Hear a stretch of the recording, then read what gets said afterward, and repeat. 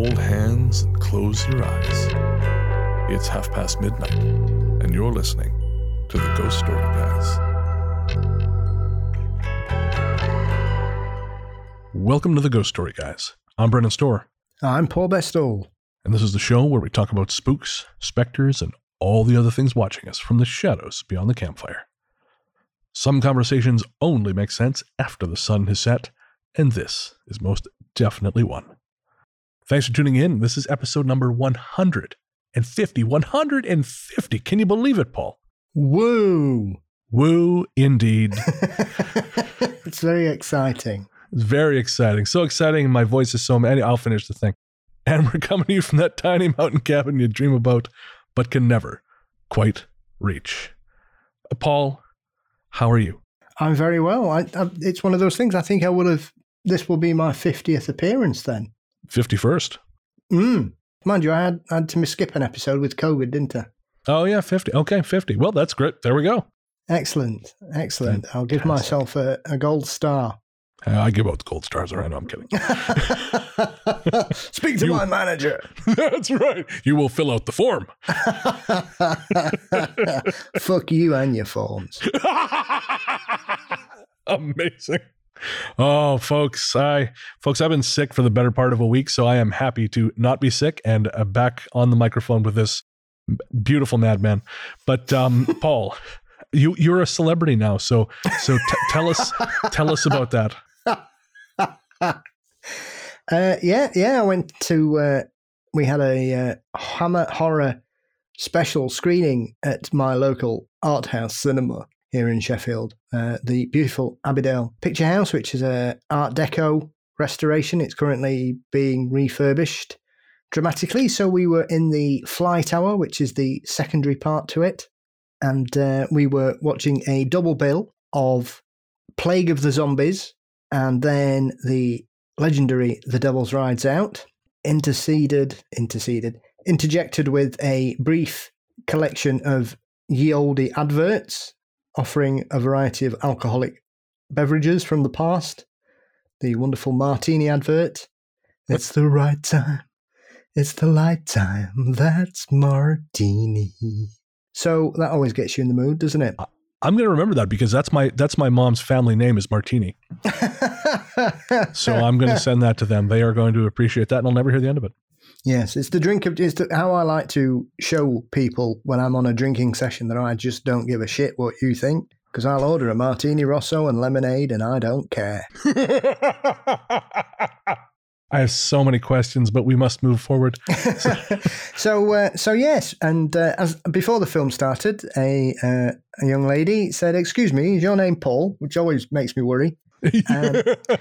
And then Paul Bestall, I said, "Yes." She said, "Oh, I listened to the Ghost Story Guys," and it was a very nice lady called Fiona who was wearing a wonderfully spooky jumper with some ghosts on. Had a quick chat, watched the films, and then she rather blushingly made me, that's me blushing, not her, asked me to if she could have a picture with me at the end, which my partner found hilarious. I loved it. I saw the picture on her Facebook and immediately stole it. Yeah. Yes. Here's Paul who's not shaved for a week. that when you told me that before you going on air, that just made my day. I was going to be sat in the dark for 4 hours. Came in, had a drink of pop and a bag of crisps and some Haribo's, and then I'd go home. I didn't expect anybody to know who I was. That's amazing. Well, for my part, nothing quite so interesting. As I said, I spent since Sunday. I spent in bed. It's Thursday now, so I'm moving around more, thankfully. But prior to that, it actually had some interesting stuff happen.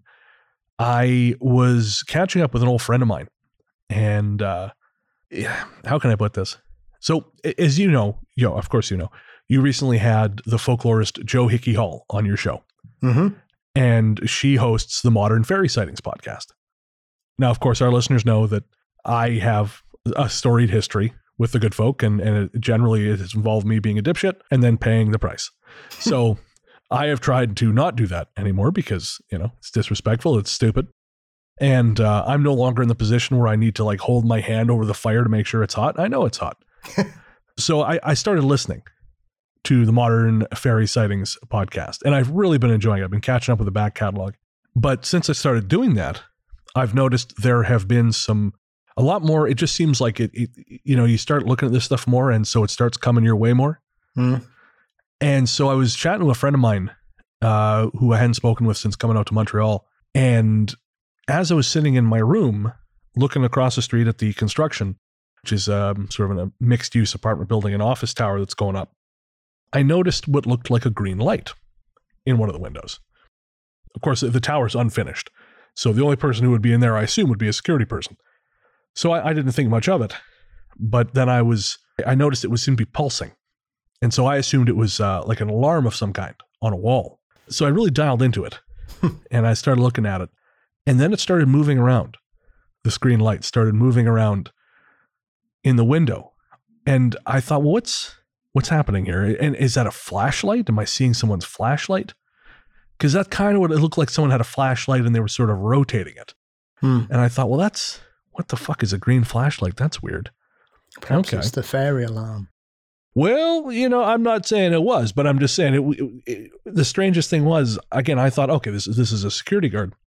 But because I saw movement, and I thought, oh, that's a security guard leaving the room. So the rest of that part of the building is open. They haven't closed it yet, or they hadn't at that point.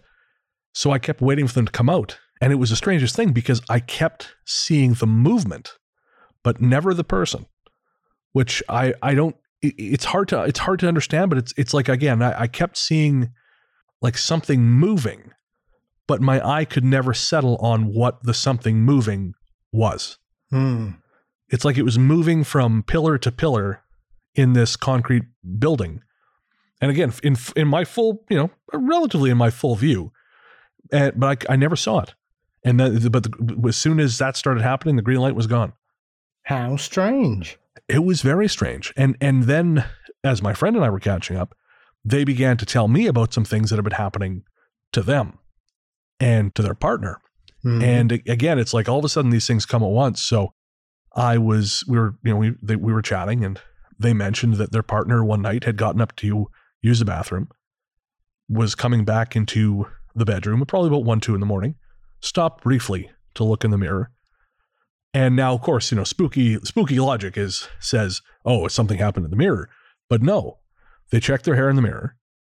They turned, and as they turned, an old woman rushed at them. Yeah, out of nowhere, just rushed at them. And then she was gone.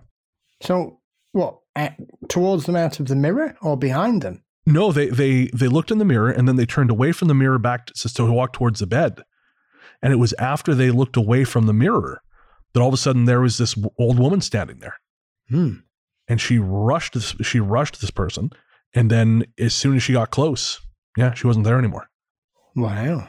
So that's one thing. But then my friend, they went to bed one night and they tend to go to bed a little bit later because of their work. And so their partner was in bed.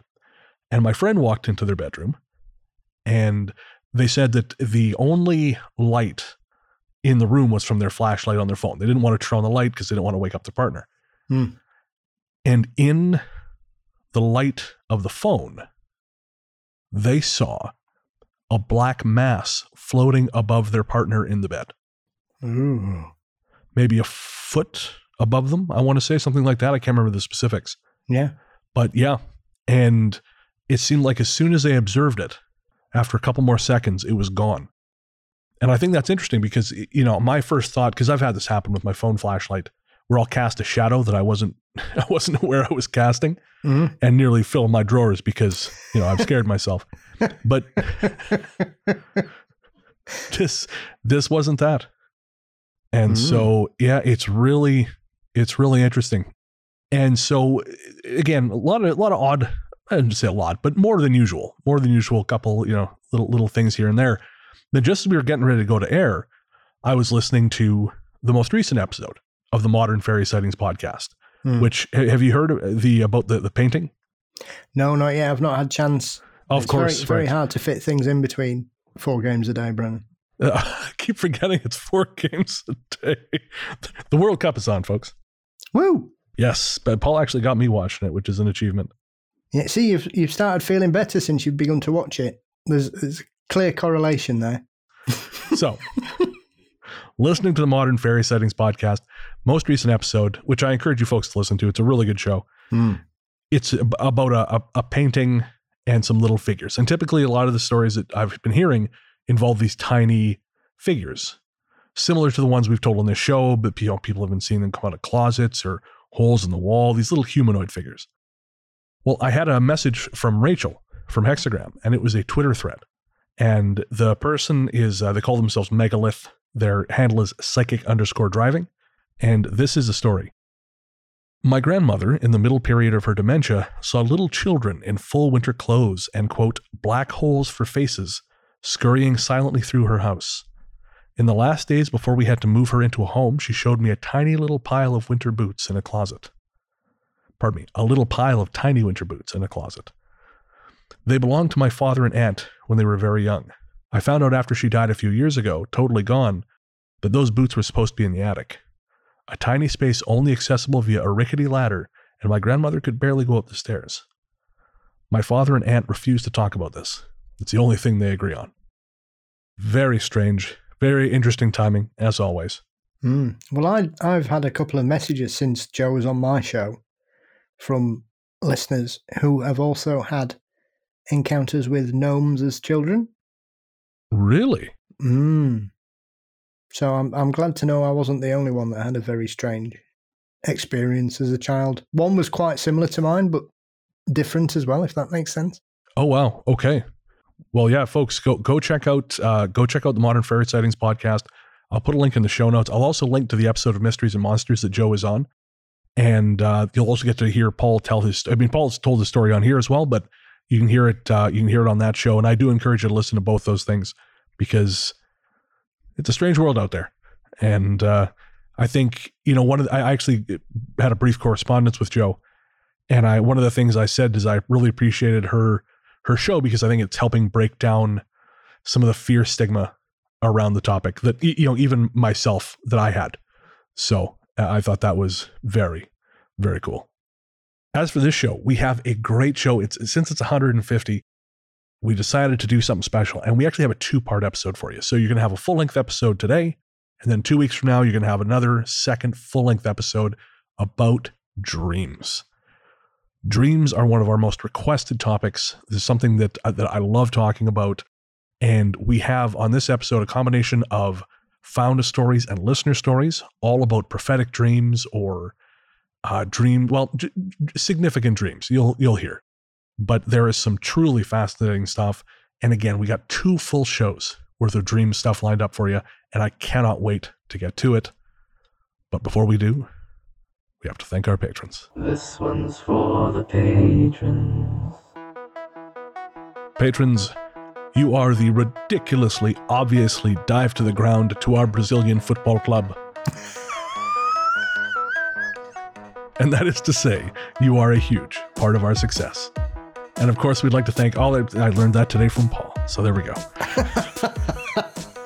Well, you've edited the swear words there, yes. Oh, yeah, well, I insert enough of those as it is, I figure. Losing 1 or 2 won't hurt. And of course, we'd like to thank all our patrons, but right now, we're going to thank our latest patrons.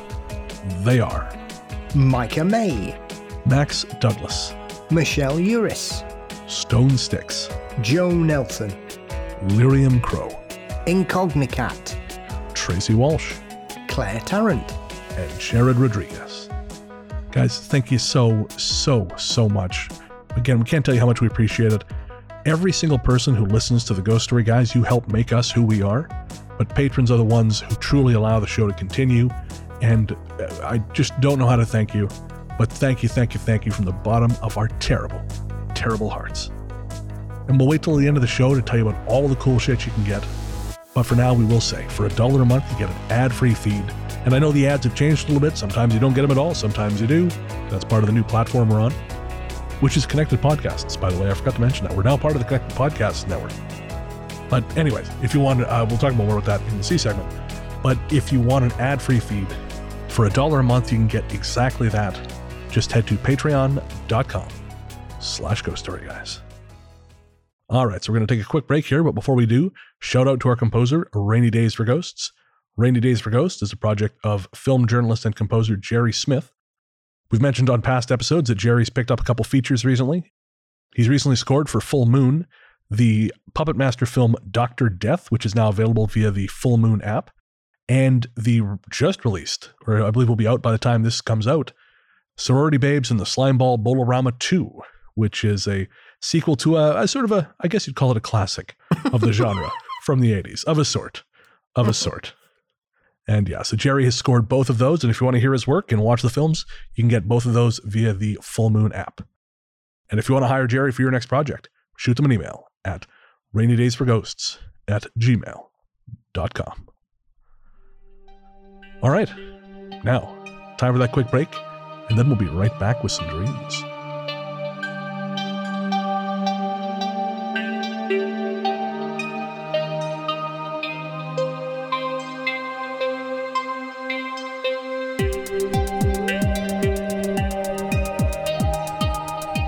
Welcome back.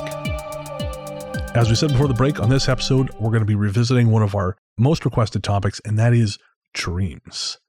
But before we do that, we got some email. So let's get to it. Our courteous and efficient staff is on call 24 hours a day to serve all your supernatural elimination needs. We're ready to believe you. All right. So our first message here is from Matt. Matt says, "Hey fellows, long-time listener, long-time IG meme DMer." It's true, he is. First-time writer. "I'm listening to the latest episode and the bit about clicking and why one doesn't hear about the phenomenon much anymore." And of course, that is from the last episode, which was, missing time. That was the mystery of missing time. And Matt says, "It may be that our environments have become more noisy. What's a click to a ping or a playlist or a smart fridge telling you to buy milk? It's when the power goes out that one realizes just how much noise is around us. Knocks in this pandemic era may be more alarming. I found myself rattled recently when I heard a knock at the door. I thought, who the hell comes calling at home anymore?" Cheers. Keep up the good work, Matt. And thanks, Matt. Yeah, you make a great point. I think that goes for a lot of this phenomenon. To be honest, I think we just don't notice everything that's going on around us. What do you think, Paul? There's several people who suggest that's why poltergeist cases aren't as often reported these days, because homes are extremely noisy, whereas in the old days, you had the wireless, and that was it. Yeah, I mean, I'll be honest. I'll hear knocking in here sometimes, and I just assume, well, it's, one of my roommates dicking around, doing whatever the hell it is they do, or someone next door, I don't know, smoking weed out of an apple. I just assume like that's, it's my one roommate cooking shit that always smokes out the entire apartment and makes us all cough. And why not? Why not, indeed. He seems to know what he's doing. He's apparently a good cook. It is a challenge. It is a challenge on the nasal passages. We actually had someone else write who said that termites make a clicking noise. And so the story that we told about the person on the couch who heard the clicking noises all around them could possibly be termites. Doesn't explain the missing time, but, maybe the termites are in cahoots with the aliens. Maybe the aliens are giant termites. Ooh, I don't like that. Well, sleep well, everybody. All right. Our next email is from Corey. And Corey says, "Big fan. Started listening around episode 39. I live in Wabush, Labrador. If I never had to adult, I would love to catch a Habs game." Is that some kind of Canadian-only sport, Brendan? The Habs are the Montreal Canadiens. It's a hockey team. Oh, it's all right. As soon as you said who they were, I appreciated that strange game that very few countries play. A Habs game in Montreal and possibly treat you to a coffee. I have a couple really cool things I can share, like the ghosts that have been seen on the Goose Bay Air Base back in the American days. Labrador itself has some amazing ghost stories. Well, being a Newfoundlander, are you aware of the tradition of telling ghost sorrows on Christmas Eve? Yep, it's a thing. Well, keep being awesome. Man, I would love to meet up. I am truly a fan. Take care. Well, Corey, I am always up to meet up. So if you are in Montreal, or I know you're not, but should you ever find your way here, I don't know if I can afford Habs tickets, but at the very least, I'm always up for a beer. So thank you very much. Thank you for listening. Episode 39, man. That is a long time ago, Paul. Holy shit. Yes, it is. That's in the olden days. The very olden days. I was contacted recently. I can't remember her name, but I was contacted by someone who took some issues with something I said on an old episode. And I just said, yeah, no, you're absolutely right. I was being a dipshit. I am sorry. And there's a lot of that stuff on the older shows, which isn't to say I'm going to issue a personal apology to every single person who emails me. But yeah, she made a very specific point, and she was very right. And I shudder to think at some of the shit I used to say when I was younger, because you don't think that anyone's really listening, you know? And it turns out they were, and they are, and I still can't quite get my head around that. Yes, it's the ghosts of episodes of past, isn't it? Oh, it really, really is. Our next one is from Alexis. And Alexis, this is from Instagram. Alexis says, just for the record, yellow and blue make green. And this is a reference to Paul and I on the last episode where we were trying to figure out which colors it is make green. We were talking orange. Was it red? No, it's yellow and blue. So thank you very much, Alexis. So they say. Where's the proof? That's what they want you to believe. Absolutely. I'm not fooled by that. They'll be saying the face on Mars isn't real next. Or the doorway. Don't believe what the woke media tells you. I'm just kidding. Don't talk like that. And if you do, you probably shouldn't listen to our show. Buy gold. And these supplements. I'll never forget, man. The first and last time I ever listened to Joe Rogan's show, someone told me, "Oh, you got to listen to it. You got to listen to it." And I listened to it, and the first thing he said was, "Oh man, I am so jet lagged." So I think he just come back from a UFC fight in Australia, and in the next breath, he was selling one of these bullshit brain supplements that cures jet lag. Well, if you're selling it, why do you have jet lag? You idiot. Should have eaten some gold. There's something I'd like him to eat. Jesus Christ. More edibles. No, he's had enough of those. He's had quite enough of those. Put him and Graham Hancock on a nice flow and push. No, I haven't, before you ask. No, why would you? And no, I won't. No, why? No, I wouldn't ask. I know better. There's so many things you could watch before you would watch that. I would never ask. Next up, Kathy says, The Mystery of Missing Time, the message about hypnotized college students. Sounds to me like someone is running an experiment of some kind and keeping track of the results. I've heard campuses are a great place to get guinea pigs to try a new medication. I've heard that too, Kathy, but those are typically things you opt into. They don't. They're not in the habit of just randomly testing. I mean, they used to. Okay, but recently in recent years, they've backed off. Allegedly, at least on trying out drugs on random people. Although we're going to get some chemtrails emails, so that's fine. Get on the ice flow, guys. Get on that ice flow. Joe, move over. Make room. Always one of my favourite trends when it occasionally turns up on UK Twitter. And I'm like, chemtrails? What the hell is going on here? Who are these people? Have they never been outside and looked at the sky before? No. The answer is no. The other answer is there's still a lot of lead paint in the walls over in the UK. And it's contrails. Full of mind control chemicals, Paul. Come on. Get on the ice flow with me. Maybe that's what they're dropping. They're dropping down chemicals that make people say chemtrails, not contrails. Yeah, so we're just back to the lead thing. It's just making people stupider. We're going to need a bigger ice flow. Well, there's going to be plenty of icebergs coming if things carry on in the way they are. That's a valid, cheery point. Let's move on. Yes. But going back to students being hypnotized, that's oddly very similar to that film we were discussing the other week that I stumbled across on Shudder. Remind me? Oh, what's it called? It was supposed to be part of a trilogy, and the third one never got made. Oh, of course. Strange Invaders and Strange Behavior. Yes, because that's that, isn't it? It is. Yeah, that's a great point, actually. Yeah, that's really a fantastic movie, actually. I really enjoyed both those films. Criminally underrated and overlooked. Oh, yeah. Yeah, very much so. If you're in North America, they're both streaming on Arrow, I think. I don't think they're on Shudder here, but they're definitely on Arrow. And yeah, great movies. And so, I mean, I guess it's possible. It's possible. And I know that was definitely mentioned in the comments on the initial posts, was that, maybe there's some kind of like hypnotic suggestion experiment happening. And I mean, you can't rule it out, for all my jokes. I guess you can't rule it out because these things have happened before. There's nothing to say it wouldn't happen again. I mean, if we learned anything from the pandemic, it's that, the government doesn't really give a shit about you, and that corporations will literally do anything to make more money. So, it's not impossible. And, Kathy, you make a great point. Done it before. They'll probably do it again. All right. So that was cheery. Sorry about that. It's the world we live in. Let's talk about fluffy rabbits. I mean, in fairness, we've never really been good at that. What? Fluffy rabbits? Yeah. Just talking about cheery things. I don't know that it's necessarily been our brand.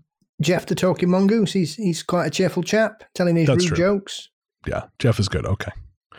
There's the farting ghosts. Those are always great. Yeah. The toilet flushing ghosts, they're always good. All right, so moving on. What about that clip I sent you from that ghost show where that psychic went? And there's a presence in the there's a presence in the basement telling us to fuck off. I forgot about that. Oh, now that's my kind of ghost show. Yeah, so what happens? You go ghost hunting in Scotland, they'll just tell you to go away. All right, so we have one last piece of correspondence, and this is from Mike. And again, Mike sent this to me over Instagram. If you do send us messages over Instagram, especially to the Ghost Story Guys account, and I don't respond, please do not be offended. That account has exploded in popularity far beyond what I was anticipating. And so it can be difficult to keep up with everything. But it's good. It's very good for us. But the algorithm likes us now. And so consequently, keeping up with that correspondence is a challenge. Mike says, so the wife and I watched Exists, thanks to you and Paul. Solid movie. And of course, Exists is a Bigfoot film that is very good. About halfway through, we remembered we live on a bunch of acreage of wooded land. I'm not going outside for quite some time. The wife wouldn't even come out with me to take the dog out to pee before bed. Brilliant. So, yep, mission accomplished. We have ruined the woods for yet another person, which I love. In fact, one of our patrons was saying that she often listens to our show where she's out deep in the woods hiking. And she said, so I'm out there in the woods listening to you guys tell me to not be in the woods. And I'm sorry, I can't remember your name off the top of my head, but that doesn't really, that's because I'm a soft city guy. That's primarily what that is. I mean, the woods are evil, but I guess if they like you, you're fine. All right. So we have dreams to tell. So that's it for the mail. But if you want to send us something, ghoststoryguys@gmail.com is a way to do it. Stories, comments, questions, anything you got, we'd love to hear from you. And don't forget, you can also record your message. And a lot of people have been doing this. It's very cool. Record your story as a voice message and send it to us via email. Then we can play it on the show. As I mentioned, we're going to do a two-parter with dreams, but we will be having a straight-up listener stories episode pretty soon. So it might even be the Christmas show. I'm not totally sure yet, but we'll figure all that out. But for now, if you want to send us something, ghoststoryguys@gmail.com is a way to do it. And now on with the stories.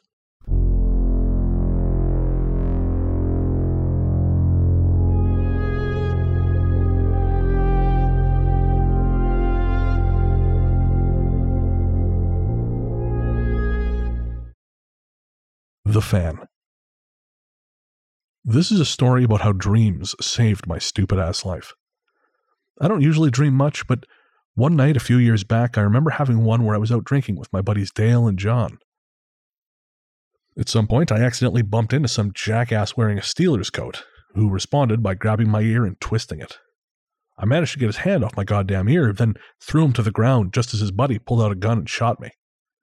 There was this impact on my body, and I remember having no control as I just went down like a sack of potatoes. My buddy John is always packing, and one of the last things I remember before fading out was him shooting at both my attacker and his friend. And I woke up in a cold sweat. A few weeks later, Dale, John, and I went out drinking here in Denver and somehow wound up in a new bar. I was still sober by this point, and that's a good thing, because a deja vu hit me right away. It was the same bar from my dream. I decided we were leaving before anything could happen. And as I did, I accidentally bumped into a guy who responded by grabbing my ear. I froze. Dude got right up in my face talking gangster, but I stayed calm. I told him to calm down. I'd buy us all a round of shots, but he wasn't having it. He wanted to fight. I was desperate because deep down I knew how it would end if we did. So even though he wasn't wearing a Steelers jacket, I just threw a Hail Mary and said, "Hey man, come on, you're a Steelers fan too, right?" His face changed completely, and he looked totally surprised. Again, we live in Denver, so there was no way for me to guess that. And that's exactly what he said. How did you know about that? Now what did I do? Tell a half-drunk asshole I had a dream about him? No way. I told him we'd run into each other before and gotten drunk watching a Steelers-Ravens game.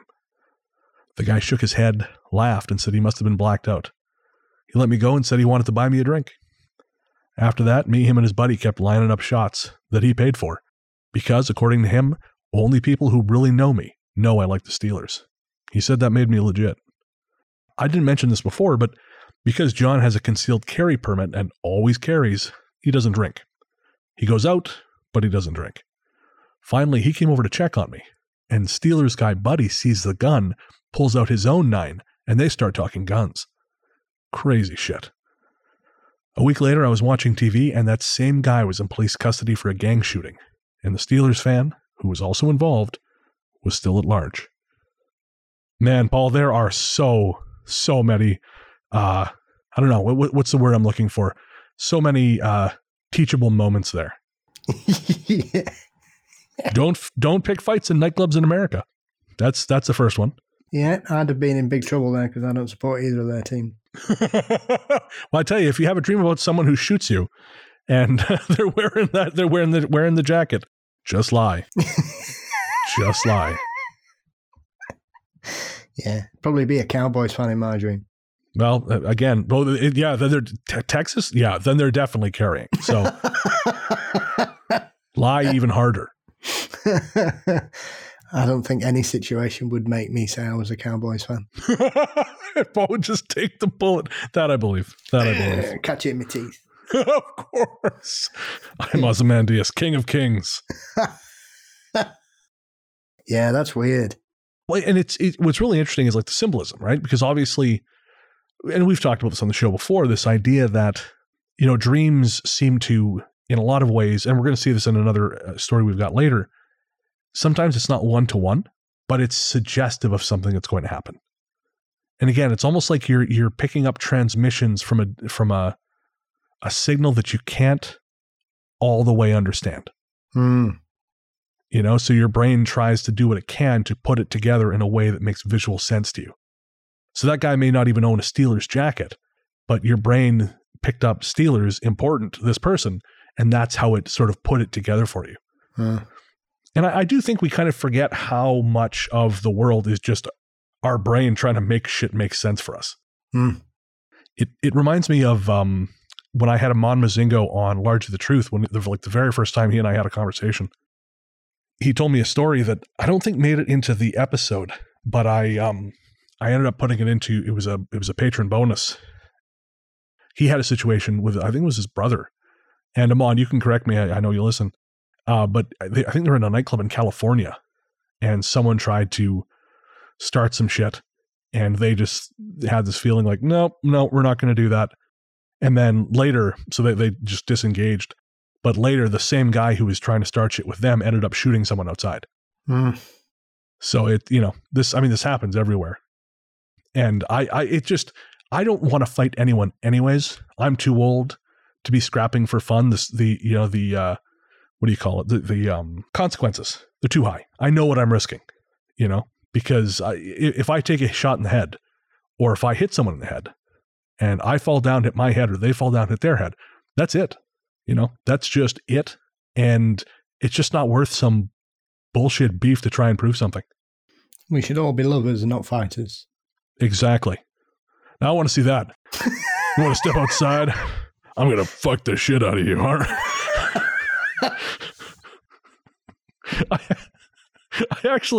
I was this one podcast host I listened to. He said he had a buddy, the way he would get out of fights And folks, this is a little bit raw. So I don't know if you have kids listening, maybe cover their ears. But the way he would get out of fights is a guy would just start getting kind of aggro with him. And so this guy who's smaller, he's like, yeah, bring it, man. I'm going to suck your dick. You're going to fuck me like crazy. And the guys would just get weirded out. And that would be it. Another podcast host, he'll do this. He's a fat guy. And people get mad at him. And he'll screw something up. And he'll pull up his shirt and he'll go, I'm sorry, do you want some milky? And he'll just like play with his man boobs. And again, it just diffuses the situation completely. I've already had one wash today. Now I feel I need another. But this is the brain. You cannot wash that. I can try. Yeah, there we go. That's what the baby sham is for. Ollie.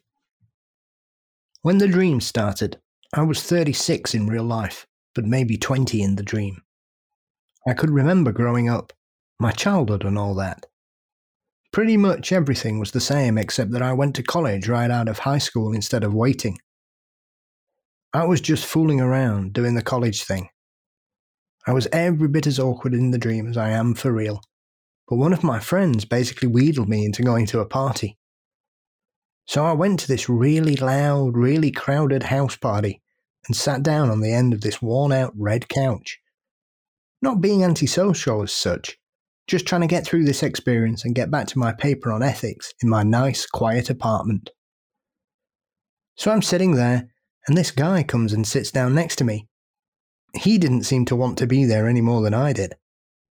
We talked about random shit for a couple of hours before deciding that our respective obligations to the friends who had brought us each year, then promptly abandoned our awkward asses, were fulfilled.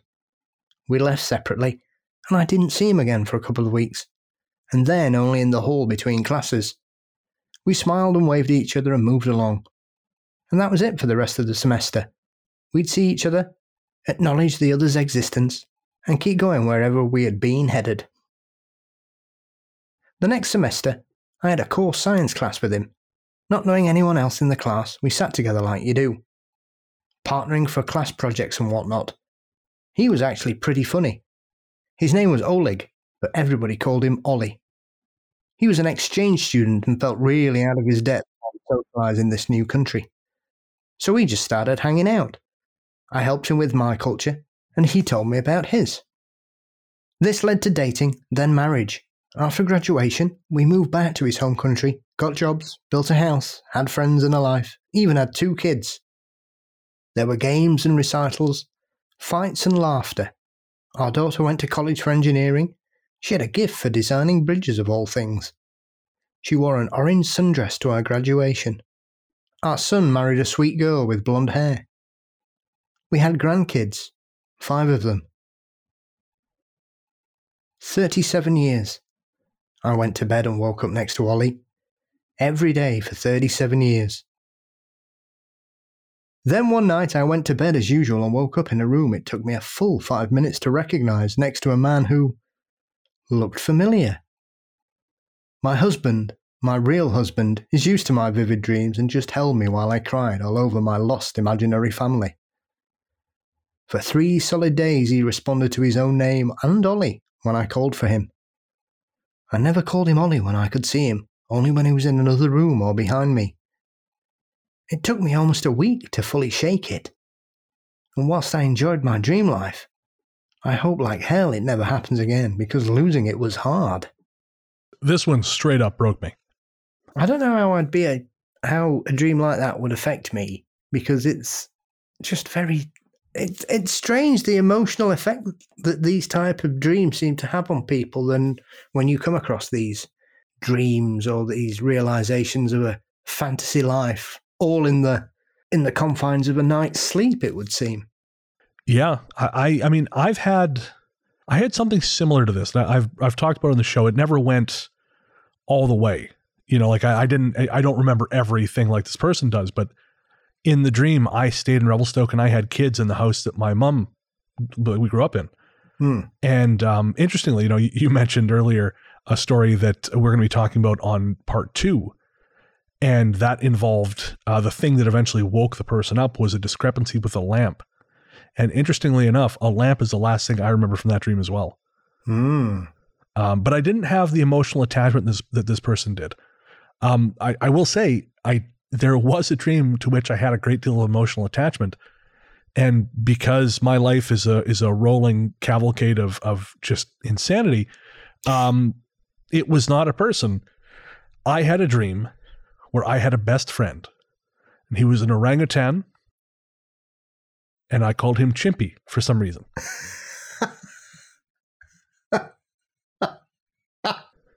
Chimpy was my friend, and we did a lot of stuff together, me and Chimpy. And I remember, the zookeeper would come looking for him, and we would dress him up. And, so there was one time we were at this outdoor table, and the zookeeper, he was looking for him, and we ended up putting like a straw hat on him and big sunglasses and a Hawaiian shirt. And the guy never caught him. Me and Chimpy, we were buddies. And I was genuinely upset when I woke up and realized Chimpy is not real. And I was not a child. I was in my mid-30s when this happened. So, and I still get a little bit choked up sometimes when I think about Chimpy. Yeah.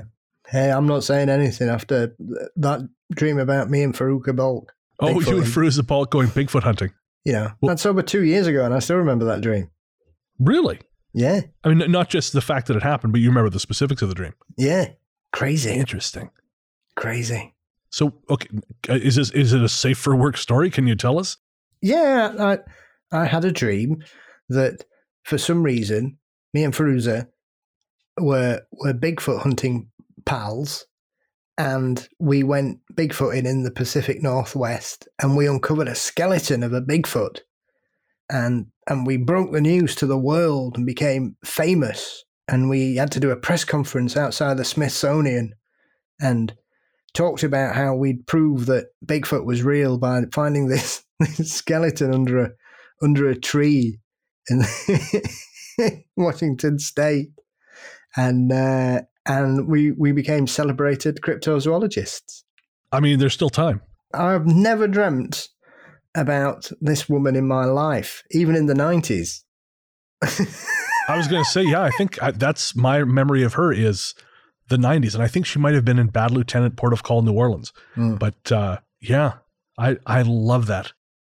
It just came from nowhere. I'd not even seen, obviously her most famous role is The Craft, but I'd not even seen that for years. I'd not seen her on anything. She was not even at the periphery of my mind. I like to think that somewhere out there, she dreamed about becoming a famous Bigfoot hunter with some bald Englishman. Who knows? I know she does a lot of art and music these days, doesn't she? She doesn't act very often. You know more than I do. So well, because the dream shook me in a very strange way, I had to find out what she was up to. Well, not hunting for Bigfoot, but that can change. Faruza, ghoststoryguys@gmail.com.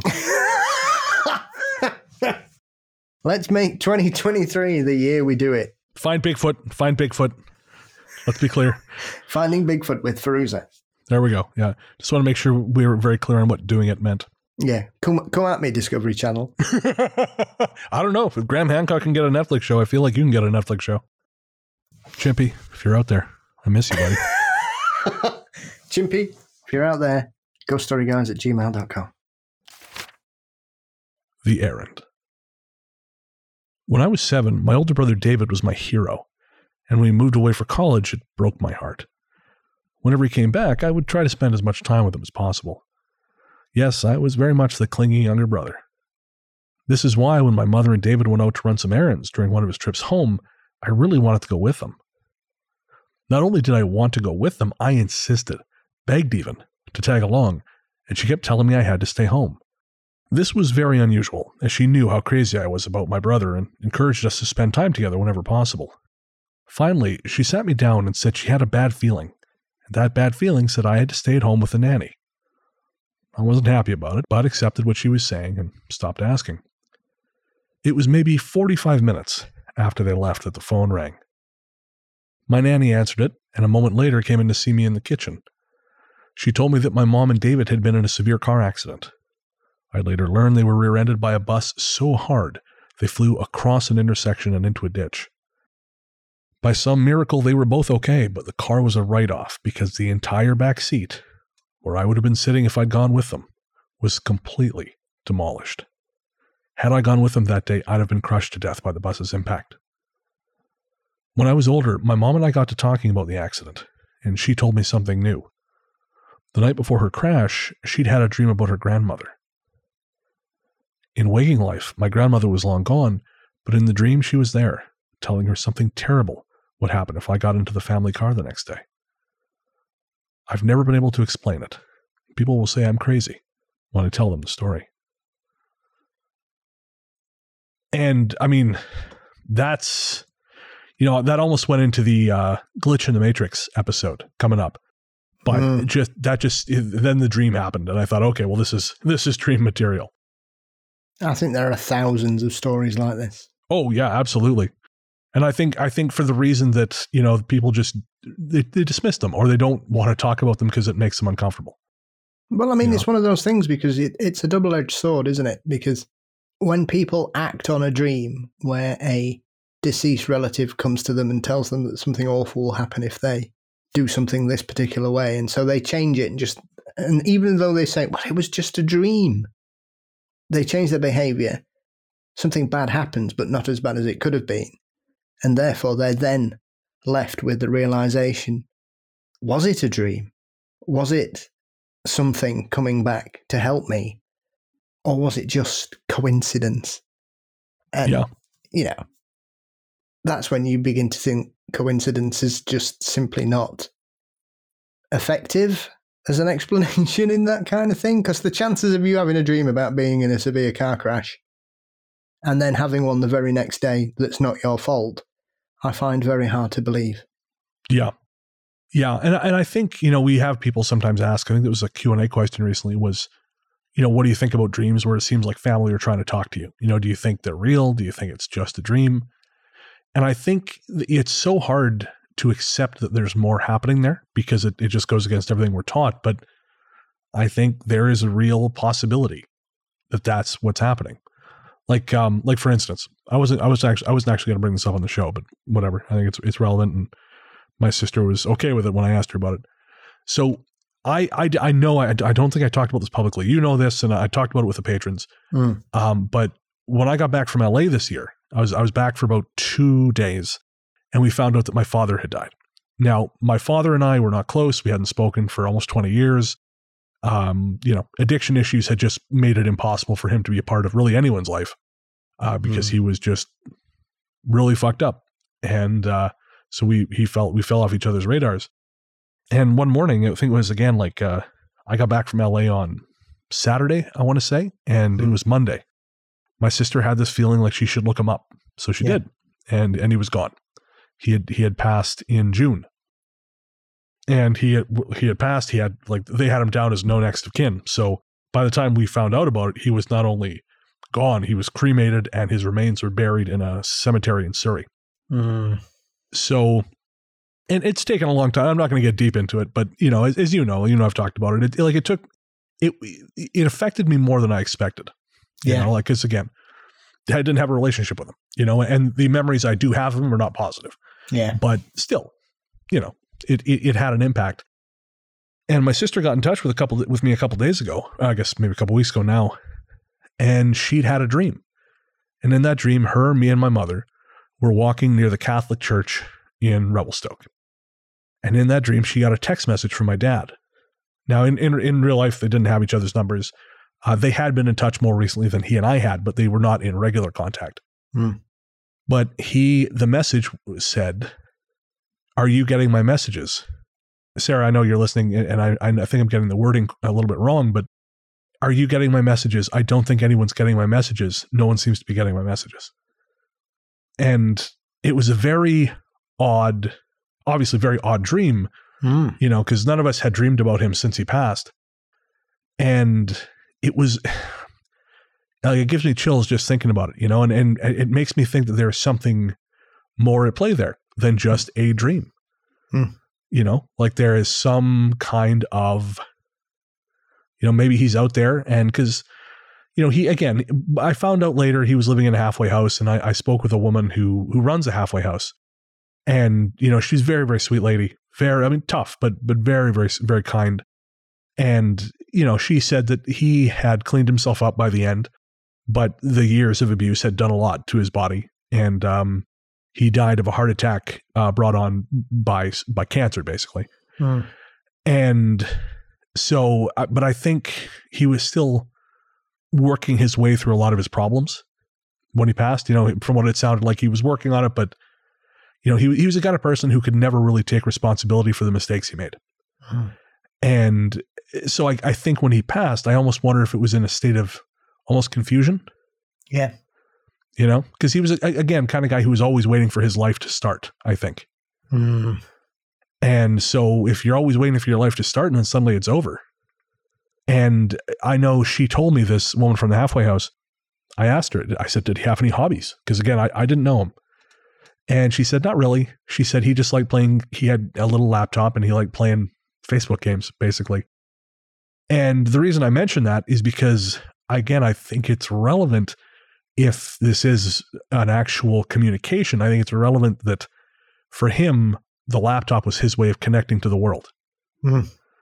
Messages was how he connected to people, because he didn't have in person. I mean, he did have a friend, and apparently the people he lived with in the halfway house, they liked him well enough, but the people, everyone beyond him, everyone beyond his immediate circle, he could only reach them through the computer, through messages. Mm.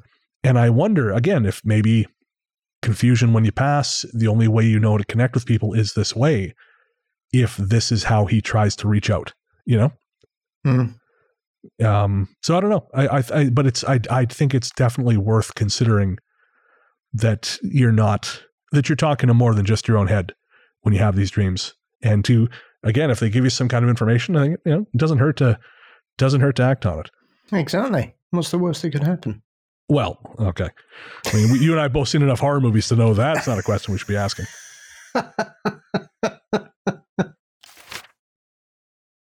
Panther from Tracy.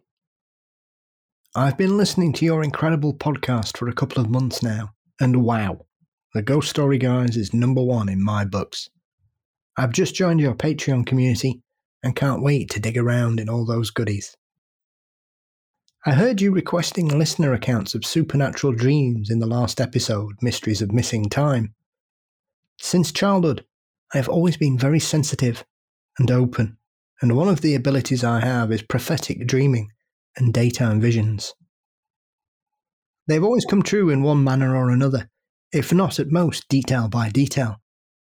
Unfortunately, I often feel like Cassandra in Greek mythology, fated to utter true prophecies, but never to be believed.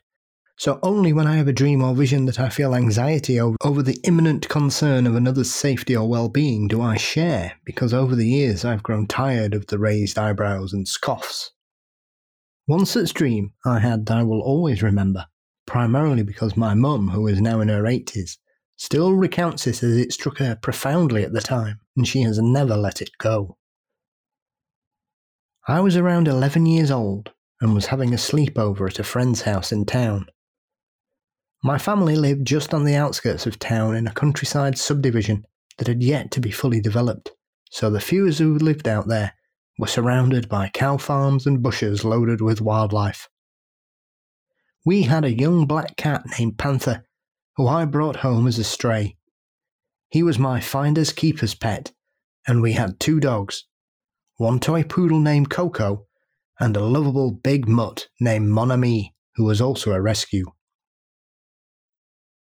That night at my friend's sleepover, I had a very vivid dream that felt like I was right there in real time witnessing the entire event. In my dream, Mon Ami and Panther were playing outside chasing each other. Suddenly, Panther took off across our yard. We had 2 acres, so he and Mon Ami had a good length to run the street that ran between us and our neighbour's yard. In the dream, I was in my same nightgown I was wearing at the sleepover, and I ran after my pets, but I couldn't keep up.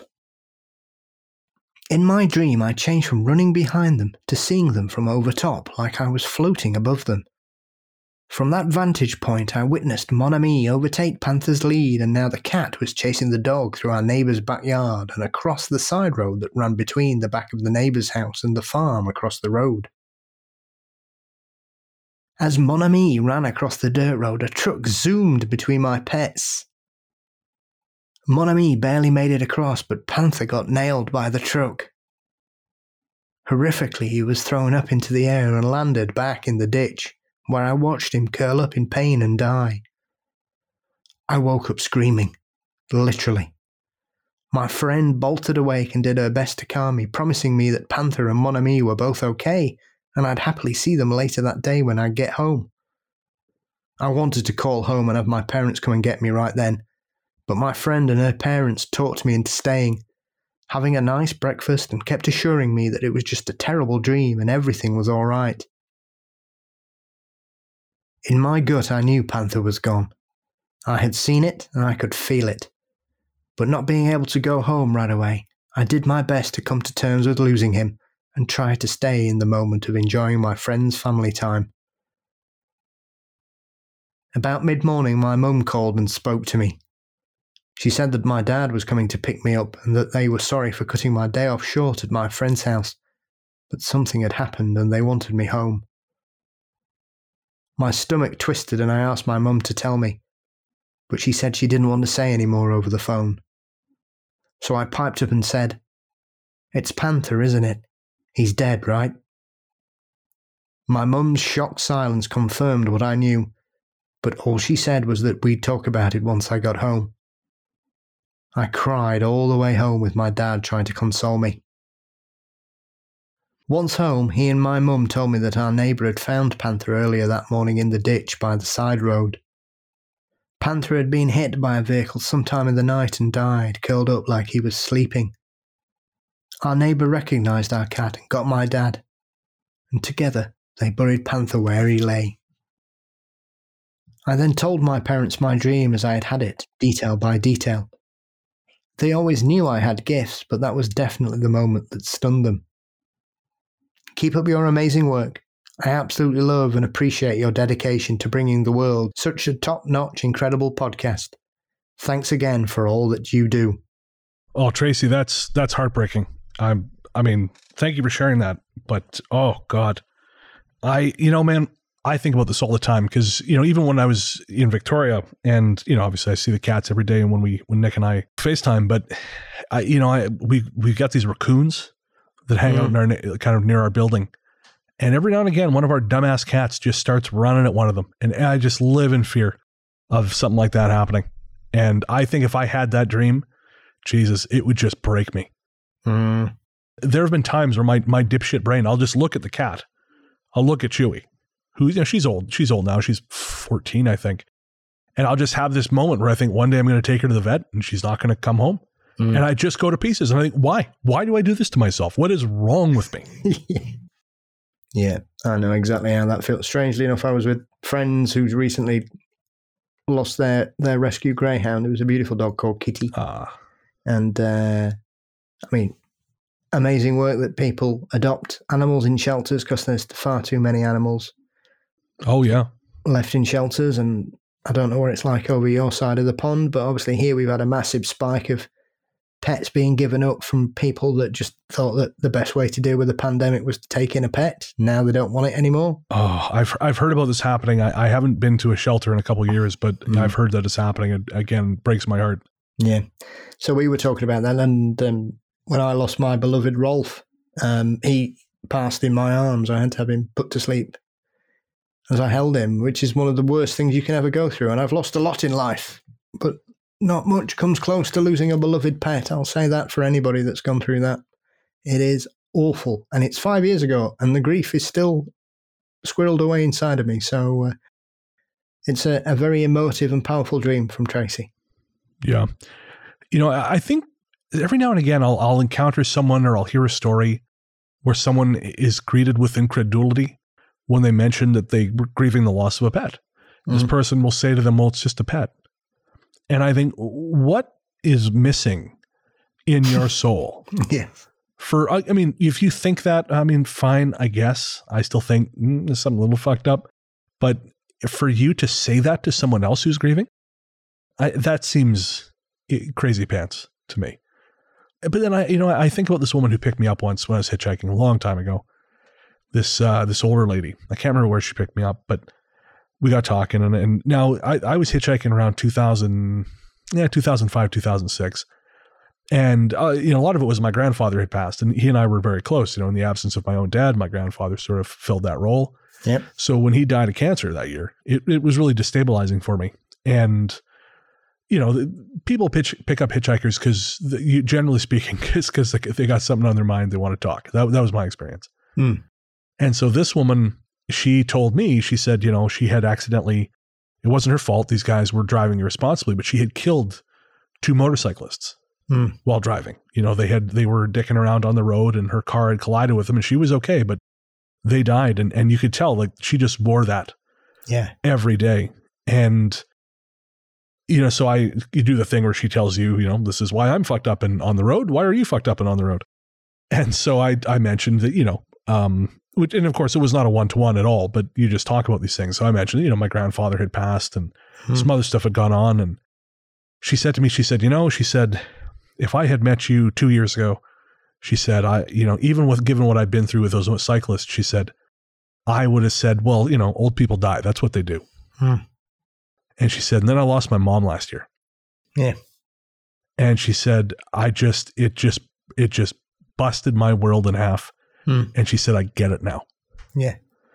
And maybe that's what it takes. We talk about the paranormal doesn't make sense until you've had your own experience. You just can't explain it to someone. And maybe it's the same thing with stuff like this. Until you've had a Rolf, until you've had a Chewy, you can't know what it's like to lose them. Yeah. I'm always very dismissive of anybody that tries to put time limits or sensibilities when it comes to grief, regardless of whether it's about a beloved pet or a friend or a family member. It's not your grief. You don't get to decide how long I feel like this for. So No. Grief is like the sea. Sometimes the waves are bigger than others. Yep. But it never really goes all the way away. It's there. And the slightest thing can bring it roaring back. And that's just the nature of grief, man. Yeah. It certainly is. It's always there. It's just sometimes it causes less of a problem than it did at first.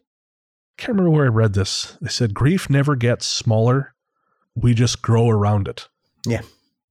And I think that's probably the best way to put it. Absolutely. So thank you so much for sharing that with us, Tracy. Beautiful. The Academy from Anonymous. I just listened to your latest episode on Chicago, and when you mentioned the experience and dream you had, I also have had a similar experience. 4 years ago, I was a recruit for the blank state police here in the U.S. I had to live at the Academy building for 20 weeks, Sunday through Friday. The building is old and 8 stories high. Each floor above the second level is used for housing the recruits. I was one of 3 females, and we had the 6th floor. It was always joked about that the place was haunted, but I never really cared enough because it was exhausting going through training. One thing that was really creepy was the elevator would randomly open, and it only happened on our floor. I could easily dismiss that just for being bad electrical, but after I had my experience, it made it more creepy. There are 2 beds in each room, but with there being 3 girls, we would rotate, so every other week one of us would have our own room. The room closest to the elevator was a solo room. One night after we went to bed, I had a weird dream that someone was standing in my room watching me sleep. I woke up because of it and looked toward the corner of the room by the door, and there was a pitch black shadow figure. I sat up and it was gone. I remember feeling very uncomfortable after that and struggled to fall back asleep. This was never an issue in the other room, and most days I was so exhausted I don't even think I dreamed. A few weeks after that experience, I had to stay on the floor in the same room by myself. I was the only female in my squad, and the other squad was allowed to go home early, but my squad had to stay and do some training on the drive track. I was literally alone on the 6th floor for a whole night. It was late, and the rules were a little more relaxed, so I chose to go to bed early. As I was walking back to my room, I saw a figure walking parallel with me. To explain the layout of the place, it was a big square, with 5 to 6 rooms on each of 3 sides, elevator on one side with a bathroom and shower in the middle of the square. something was walking with me back to my room, but was on the other side of the square. The second I looked over that way, it was gone again. I don't think it was my own shadow, but I could have just been spooked. Other times, I would hear footsteps walking around at night outside my door, and when I asked the staff if they were doing a night check, they would deny it. Creepy, but they could also just have been lying. Staff is known to walk around at night to check on recruits and make sure no one was getting into trouble. There are many reasons why I hate the training academy, but these experiences are at the top. And Anonymous, thank you so much for sharing that. It always sounds great when you hear, oh, I get a whole floor of this place to myself. And in my experience, it never works out like that. Because I remember being in a hostel in in Donegal, and I had the whole place to myself. It was just me that one night. And I thought, hell yeah, this is baller. I got the whole goddamn hostel. All right. I was singing. I was, just having a good old time. And then after a little while, it started to feel like, maybe I shouldn't be singing so loud. It was almost like there was someone else there, and they did not appreciate my noise. And I remember the same thing happened to me years ago in, Butte, Montana. I stayed at this B&B called the Copper King Mansion, and it was this dilapidated old manor house in downtown Butte, and I was the only guest that night in this whole place. And the brother and sister who ran the place were quite old, and they lived in sort of a side house that was sort of like a servant's quarters almost. So in the main house was just me, and this was a very grand old house with big doors, huge ornate mirrors, which I tell you, in the dark, you do not want to spend a lot of time looking at one of those things. No. I nearly shit. About 4:00 in the morning, I finally just gave up and I left. I just left. And later on, I found out it was indeed haunted. But at the time, this was, again, a long, long time ago for me. It wasn't 2008. This was been maybe 2011 or 2012. But yeah, it was, it's never as fun as you think. Yeah, I've just done an interview where we dive into some haunted hotels with Kevin Lee Nelson. Oh, really? Yeah, and he spends every Halloween in a particularly haunted hotel in Wisconsin, and he is the only person that stays there for a couple of days. Really? Oh, that requires a greater fortitude than I have. Did he talk? I mean, obviously we'll hear about it on the show, but things happen, I assume? Yes. Yeah, he was woken at 3 a.m. by a door slamming. Oof.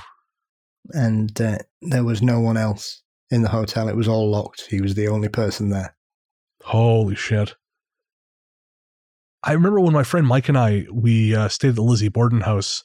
We were talking to the guide, and he said, oh yeah, he said, you guys picked a great night because the anniversary of the Borden's death, every year the same guy books out the whole house just to himself.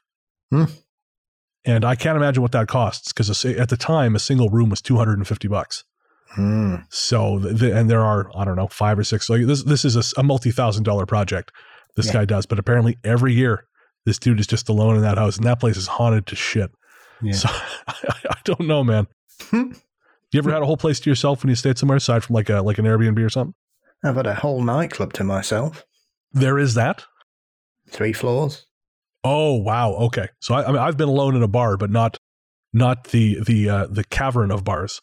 Yeah. And the only lights we had on, well, it's like when you lock up as well in a nightclub, you're usually the last person out. There's nobody else there. And the only thing you've got is the occasional glow of the pumps or something, just illuminating the shadows and the strangeness that dances around on the outskirts of your visible sight. Poof. No, sir, I don't like it. Well, it's quite funny sometimes. I mean, we once had to go back because someone had crawled under one of the seats and fallen asleep. And woke up at 5 a.m. Oh, Jesus. Wandering around, drunk and lost. I once heard a story from about a guy, this famous drunk back home, famous within town, of course. But everyone went on a curling trip, and they were supposed to meet up at a certain place. And so he went into the bar, and there was no one around. So he just like, well, finally, I'm tired of waiting. So he went and poured himself a beer, drank it, No one came out. So went and pulled himself another beer, drank it. And after a little while, he thought, I don't know what the hell is going on here.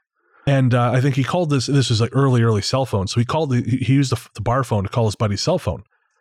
And he, on the other end, he hears the sounds of a bar. And he says, where the hell are you guys? And they said, where the hell are you? And he said, well, I'm in the bar. I've been in the bar this whole goddamn time. There's no one around here. It's eerie as hell. I just keep having beers. At some point, I'm going to have to pay for them, but no one's here to take my money. And they said, look out the window, man. And he looked out the window. They were in the bar across the street. He was in another bar. He got the address more or less right, just the wrong side of the street. But whoever ran that place had forgotten to lock the door. So he just spent, 2 hours drinking on the arm in this totally empty bar. Brilliant. Yeah, some days it just works, man.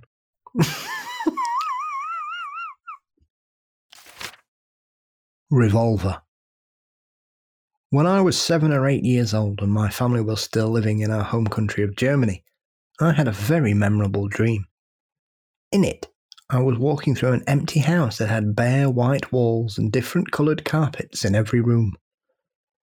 Behind one door, I found a set of stairs which led down into darkness. Above these stairs was a small cupboard.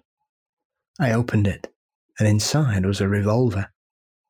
I picked it up and began slowly walking down the stairs. It was then that I woke up in a cold sweat. 3 or 4 years later, my father's work led us to relocating to the American Midwest in a surprisingly large home, relative to what I was used to in Germany, with 2 floors and a full basement. Our first night there, we arrived late ahead of our furniture, so we all slept on the floor. I've always been an early riser, and sleeping on the floor did nothing to make me want to change that, so I got up ahead of everyone and decided to explore. As I began to walk around, a strange feeling began to creep over me. An empty house with white walls and different coloured carpets. Suddenly, I remembered the dream. It couldn't be, and yet everything was so similar. I decided to look for the door which should lead to the basement, and sure enough, there it was. Cautiously, I opened the door, and sure enough, behind it was a stairwell leading down into the darkness. As that profound sense of unreality continued to wash over me, I looked up from the darkness to see that there was also a cupboard. And there was. The only difference was that this cupboard had a rusty old latch which wouldn't budge. My family was still asleep, but my father had brought with him his toolkit in case anything needed immediate repair upon our arrival. So I went and fetched the hammer, and then set about breaking the old latch. The noise woke everyone up, of course, and they arrived to see what the hell I was doing just in time for me to open the cabinet. By this point, it won't surprise you to know that inside the cupboard was a revolver. This one was much older and more beat up than the one in my dream, but it was a revolver nonetheless. I've never been able to explain to my family how I knew there would be a gun there. I can answer this one, because it's America. Guys, this isn't a criticism, because I've shot guns. I enjoy shooting. I enjoy, target shooting. It's fun. But we just kind of assume, because we're not from America, that, you find them randomly, like power-ups in a video game. You push on enough walls, one of them's going to open, and behind it is a gun. Be interesting to see what would have happened, because obviously in the dream he picked the gun up and walked off. So. Oh, if he'd gone downstairs. Mm. Yeah, that's a great point. This one is a great example of something that I kind of love, which is possibly just mundane moments that you dream about. Mm. Finding a gun, that's significant. Yeah. I have never randomly stumbled upon a firearm in the wild. Yes, I've found many strange things, but I've obviously not stumbled across that. I once found a pair of knickers under a hedge. I once found a stained old mattress out in the desert that also had some underwear strewn around it. And I got out of there real quick. Yes. It was New Year's Day, so not sure how that particular person saw the new year in, but when you're a 13-year-old boy, it was clearly a very exciting moment. I hope they had fun. Yes. And then about 10 yards away, I then found £20. Wow, okay. Which in 1985 was like winning the lottery. I'll be honest with you, Paul, if I find $20 on the ground now, it's like winning the lottery. Paying 2 rents is killing me. Killing me, I say.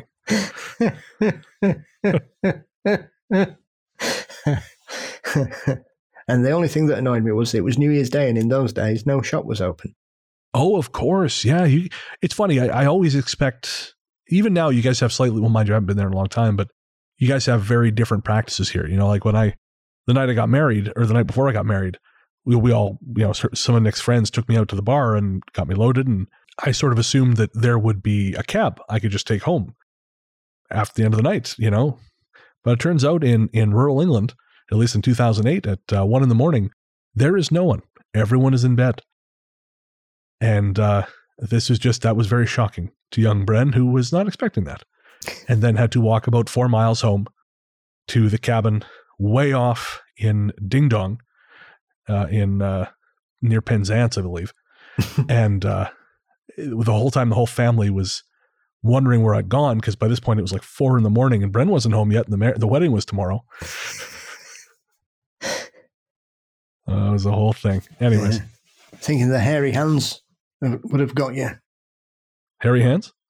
Yeah, they've got a ghostly legend, that neck of the woods, of hairy hands that force drivers off the road. Really? In like specifically Penzance or specifically Ding Dong?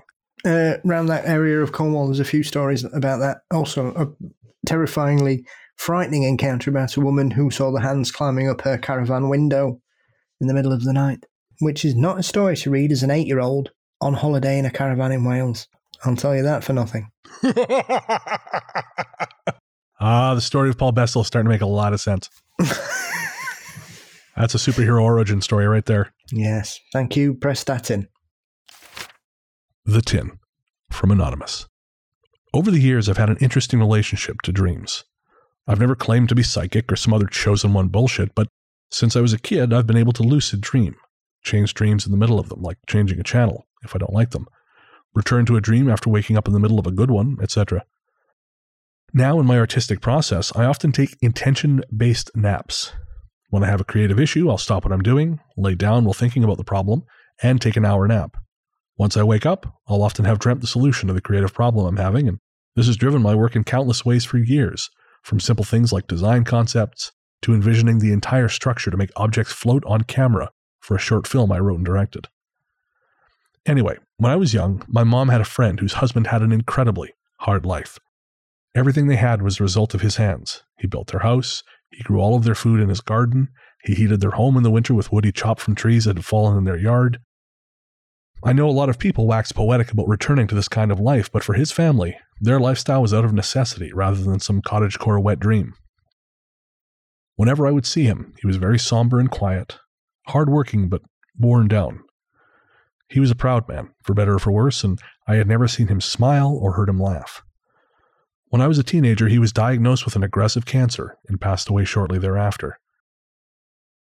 Years later, I was living in New York City, going to art school, working in galleries, and being so stressed about work and school and deadlines.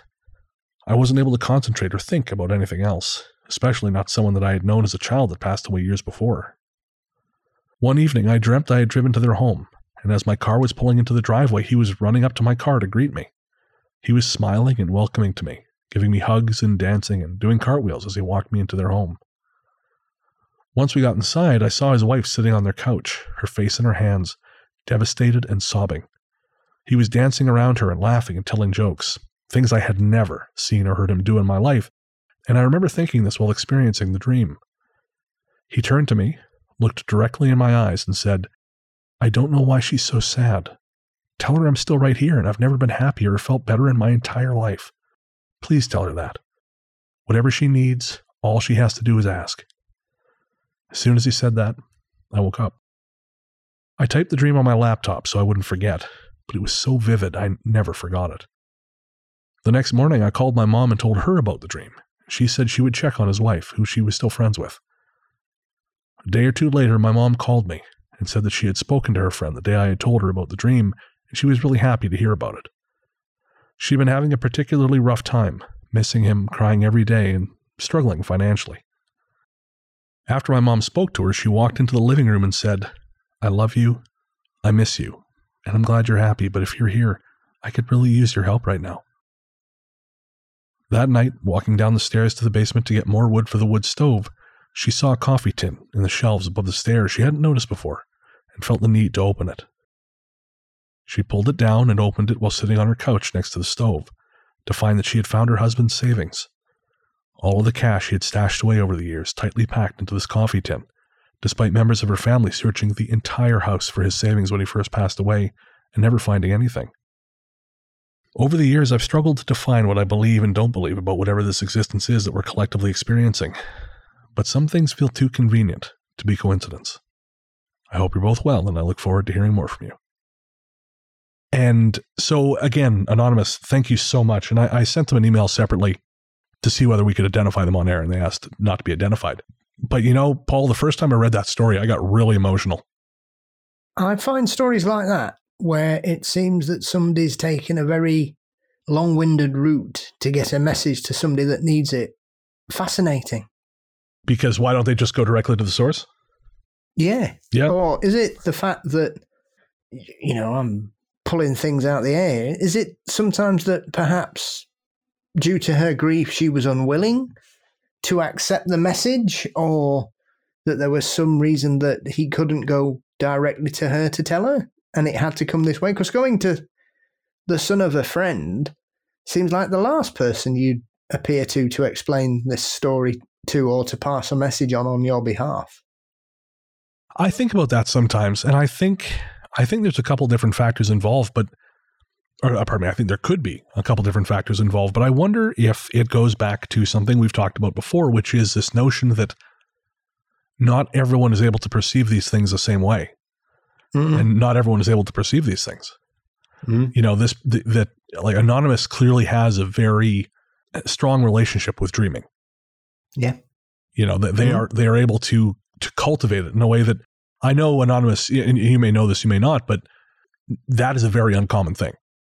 Yeah. A very close friend of mine, they can do that. They can, if they're having a bad dream, they can turn it off. They can just change the channel, or they can make it change. I generally can't do that in my dreams. You know, there have been a handful of times where I can make small scale changes, but never to the degree that my friend or Anonymous are talking about. So I think cultivating that relationship with dream, I think it makes them burn brighter. And I wonder if there is sort of a web, you know, this invisible web in a way that connects us, not like literally, but, you know, and you sort of, you go along, you go outward until you find a light bright enough to be able to reach. Yeah. And then you just hope that they convey your message. And that's such a fraught thing, man. That's such a fraught thing. I mean, kudos to you, Anonymous, for doing it, because obviously this really made a difference in someone's life. But man, I would struggle with that. I have struggled with that. Years ago, I had a dream about a high school friend of mine, and he was in some trouble. He was upset. He was upset. And now I hadn't seen him in, I don't know, at this point it would have been 10 years since I left high school. 10 years. No, yeah, sorry, 10 years. It would have been about 10, 11 years. And we weren't close, but we were friendly back then. But he was really upset, and I knew for a fact that he lived in Victoria. Even though we weren't in touch, I knew he lived in Victoria. And I almost reached out. And I almost regret not doing it. But at the time, I couldn't wrap my head around this idea that maybe this might be okay. Maybe this person actually is bummed out and needs someone. But it was too out there for me. I couldn't do it because I wasn't sure how it would be received. Yeah. But I know Nikki's had dreams where there was one in particular, a friend of hers, I think she bumped into a friend of hers who was carrying papers. And she was helping her, the friend dropped the paper, so she was helping the friend pick these papers up. And it turned out that the friend was in the dream, they were very stressed. And it turned out that in real life, Nick actually did reach out to her just because they hadn't spoken in a long time. And she didn't mention the dream. She just got in touch. And it turned out, no, this woman was actually, in the dream, there was something on the paperwork about a transfer of a property. And in real life, she'd just been having not a great time. And part of that was because she was dealing with some property left to her by a deceased family member that they were having some difficulties transferring. Yeah. And it's fascinating stuff. But again, it's so hard to let go and to just accept that, okay, maybe this is a real thing. How do I get in touch in a way that's not weird? I suppose the other aspect of this, you could look at it from the other side and think, to make sure that the message was listened to, you would go via such a route, because coming from someone you probably aren't that close to, I suppose would make the message more powerful. That's true. Yeah, that's a great point. I hadn't thought about it like that. So I just don't know. It's an incredible story, regardless. Yeah. And I mean, this person is a very popular artist. And again, they've asked to remain anonymous, but this person is a very, very talented person. Certainly beats the last dream I remember, which was just frankly odd. Now I must know. I was in a mine cart. Okay. Going somewhere with some people who I think I went to school with, but I can't really remember them. And as we were going along, bits kept falling off the roof and hitting me on the head. I was like, bloody hell, this is really getting on my nerves, like bits of wood and stuff. And then the next thing, we were walking around this hotel and I'd lost my trousers. Okay. And I was walking around going, where's my trousers? And everybody started looking for my trousers with me. I mean, it seems like an inspiring part of the dream that everyone helped you find your trousers. Yes. But we got there and then my trousers were missing. And then I went, oh, where have my trousers gone? My trousers have disappeared. And so we went looking for them and then I woke up. Interesting. What the hell does that mean? I think that okay. You want to know what I think it means? Yeah. My tin pot psychology dream interpretation here. I'm going to crack my knuckles. I think that means that you were on a wild ride and it wasn't a sustainable ride. So you got out and you were like, fuck. You felt, and you like, I don't have my trousers. I'm exposed.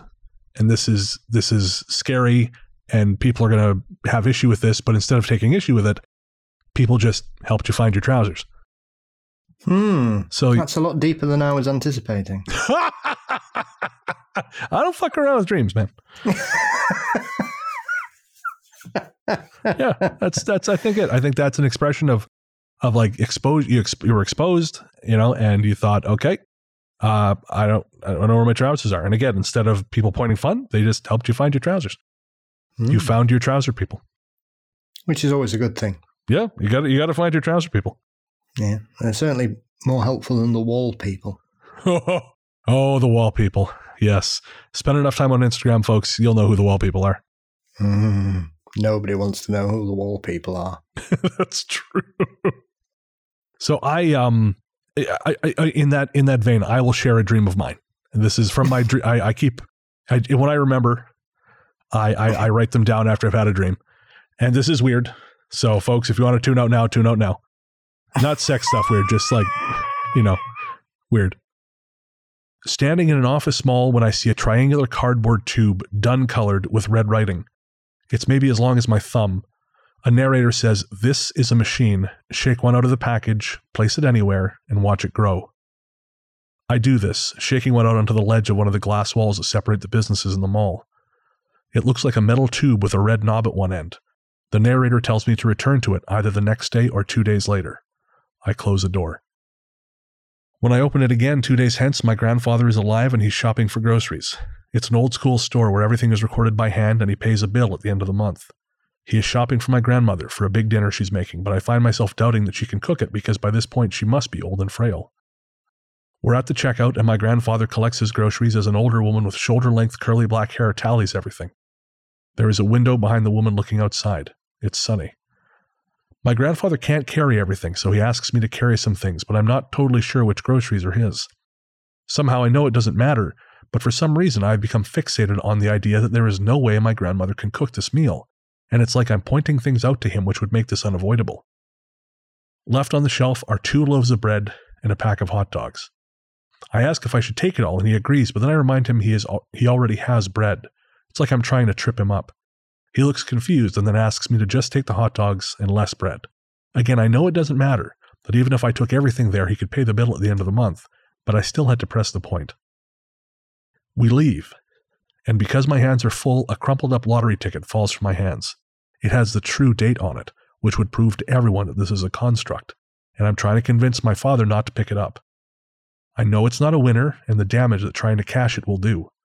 He ignores me and grabs it, walking up to the lotto kiosk and demanding to see if it's a winner. The man behind the kiosk glass at first refuses, but my father insists that it is his right, so the man runs the ticket. There is a perspective change, and my father is a cartoon pig. In slow motion, someone picks him up and brings his face to the monitor, whereupon he sees the true date, which means the dream has to end. Again, I'm standing in the business mall looking at the triangular cardboard tube. The narrator tells me to take one and leave it out for someone else to find, so I do, shaking it out to see a kind of insect, like a slightly larger than normal grasshopper. The narrator tells me that this machine proves that we are all automatons, and that higher ideals or the notions of life after death are nothing but stories.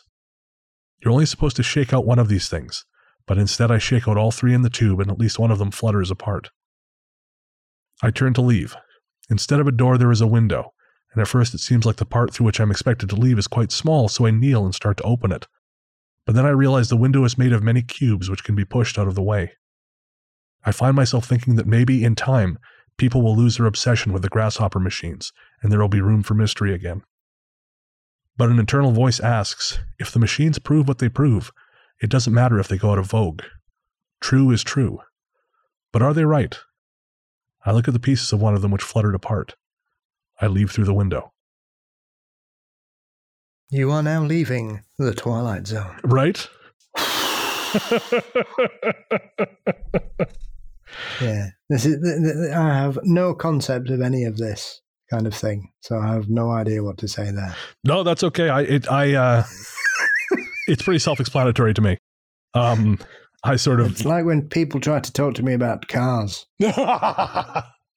Oh, yes. My friend and I used to just open my hood and we'd just stand there saying, Auto Trader, Auto Trader, Auto Trader, you know. Nice spark plugs. Yep. It's got a lot of rooms. How's your transmission? Okay, now it's sounding like a sex thing.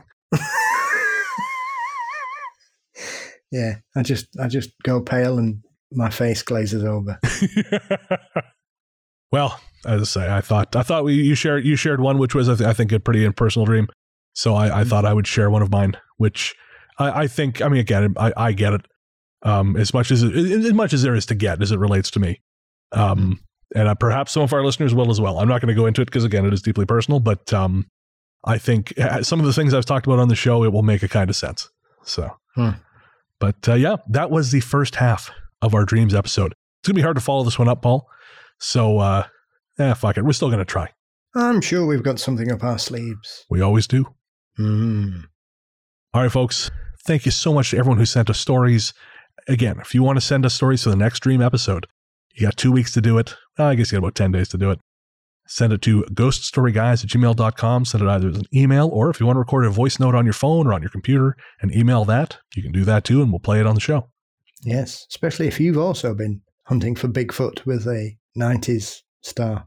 Yeah, especially that, actually. Spare us the boring-ass stuff I said, but tell us about the Bigfoot hunting. Yeah, because if somebody else has had a dream like that, then I have no idea what that says about the universe. God, I hope she has. I hope she has. She's out there listening. Yeah. In San Diego or wherever. She's listening to the show somehow. Feruza, we know you're listening. Tell us you had the Bigfoot hunting dream too. We'll be right back.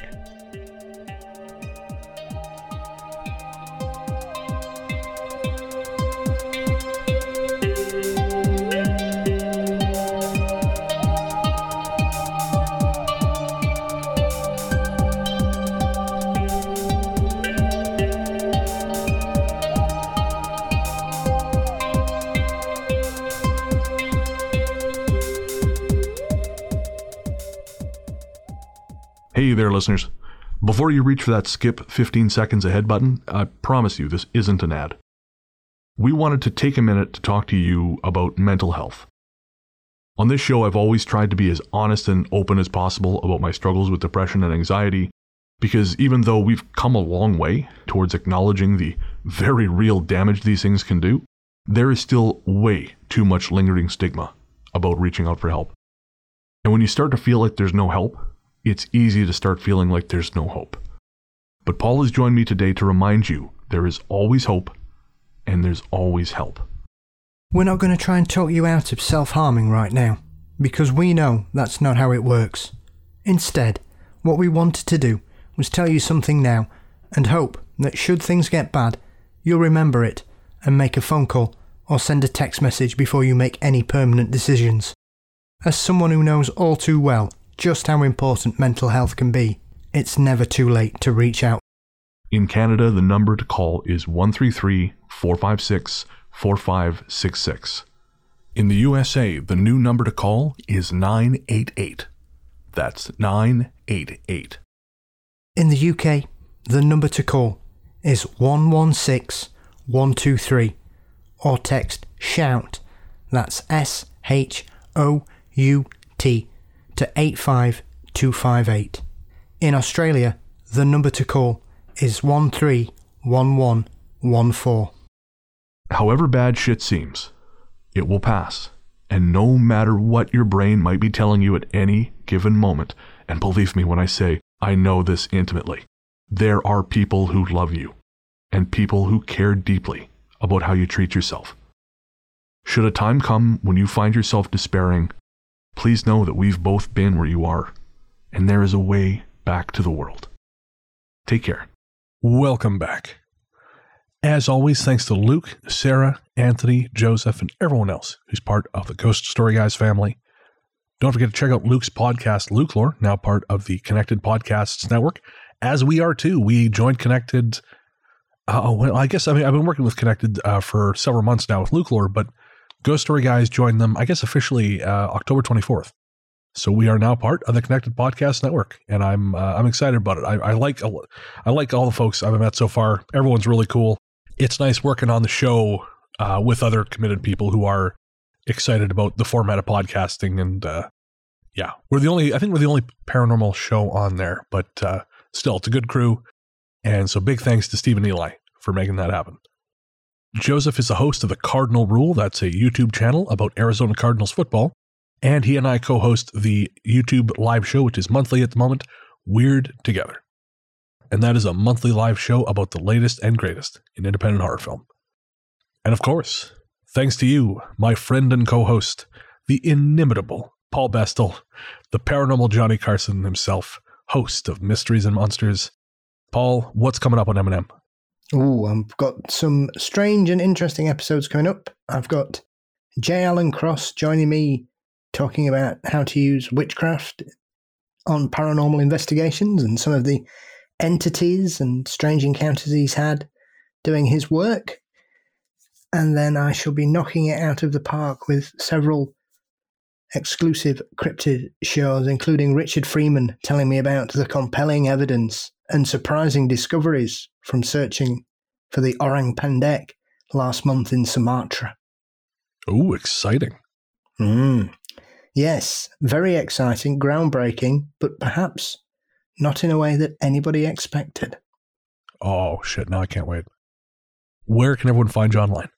You can find Mysteries and Monsters across all podcast platforms and on all social media networks, including Some I Still Can't Work.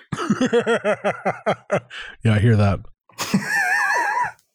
I'm on Twitter and Instagram and now Hive and Mastodon as Largely the Truth. Much like Paul, I don't really do anything with those yet, but I am on there. And with those two latter, at least. I'm actually trying not to be on the other ones too much anymore either. But you can find me there. You can find the 2 seasons of my interview show, Largely the Truth with Brennan Storr, everywhere you get your podcasts. And my book, A Strange Little Place, The Paranormal Secrets of Revelstoke, British Columbia, is available now everywhere. Fine books are sold, but mostly just Amazon. And you can get that, again, at Amazon.com or any of the regional variations. We just added, or will be adding 2 very, very lovely blurbs,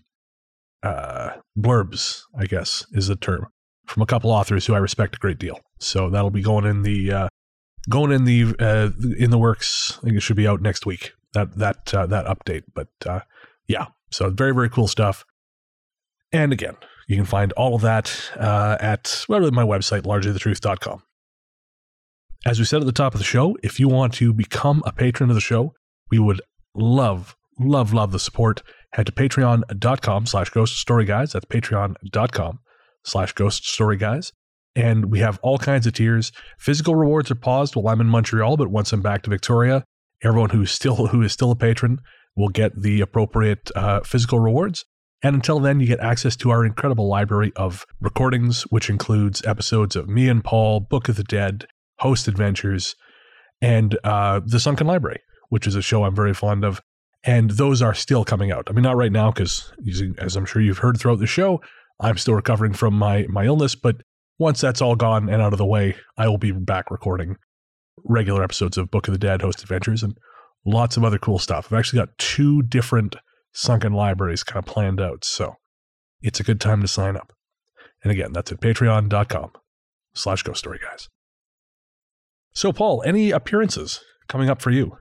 Yes, I'm currently on Mission Spooky's latest episode, talking about strange cryptids, strange creatures, and the ghosts of Bigfoot. Fabulous. I will put a link to that in the blog at ghoststoryguys.com. How long did the episode end up being at the end? I'm not sure how long they've cut it down to, but the conversation lasted nearly 4 hours. Yeah, that's Mission Spooky, all right. Yeah, they were wonderful hosts, and I had a great time with them, talking about all kinds of strange things, and they laughed a lot at my jokes, which was always deeply pleasing.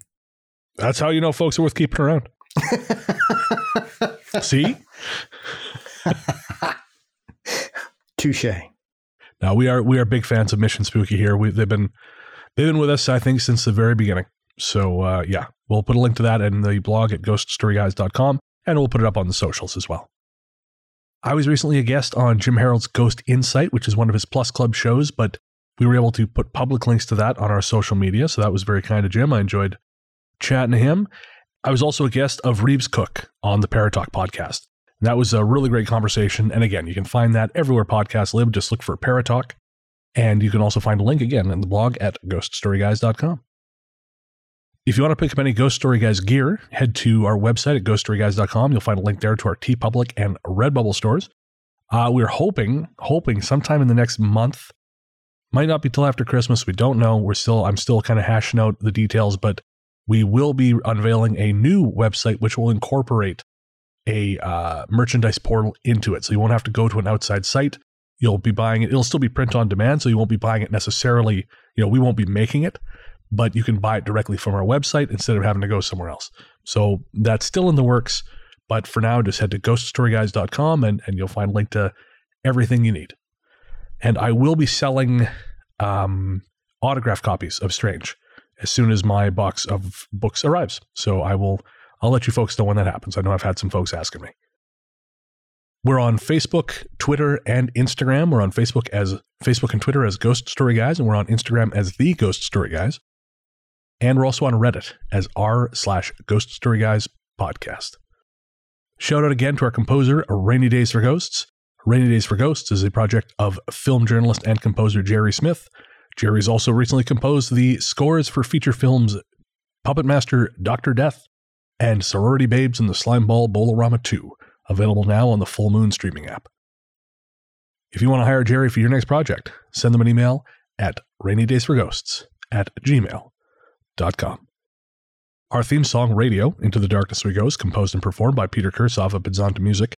Find more from him by going to nightharvestrecordings.com or by searching for Pizzanta Music wherever you get your tunes.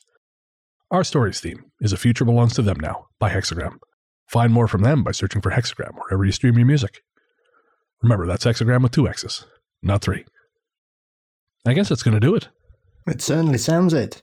So we'll be back in 2 weeks. But until then, into the darkness we go.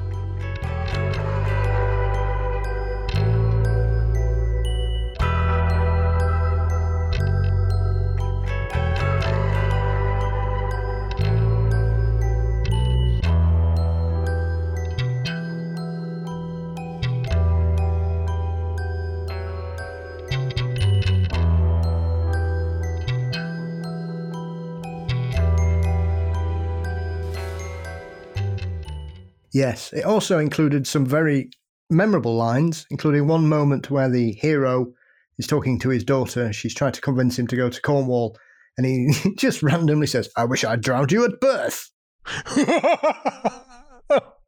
You know, just he's constantly cooking with chilies like he's trying to make his own sarin gas. I often will fuck things up when sending, as you know, when it's sending voice messages.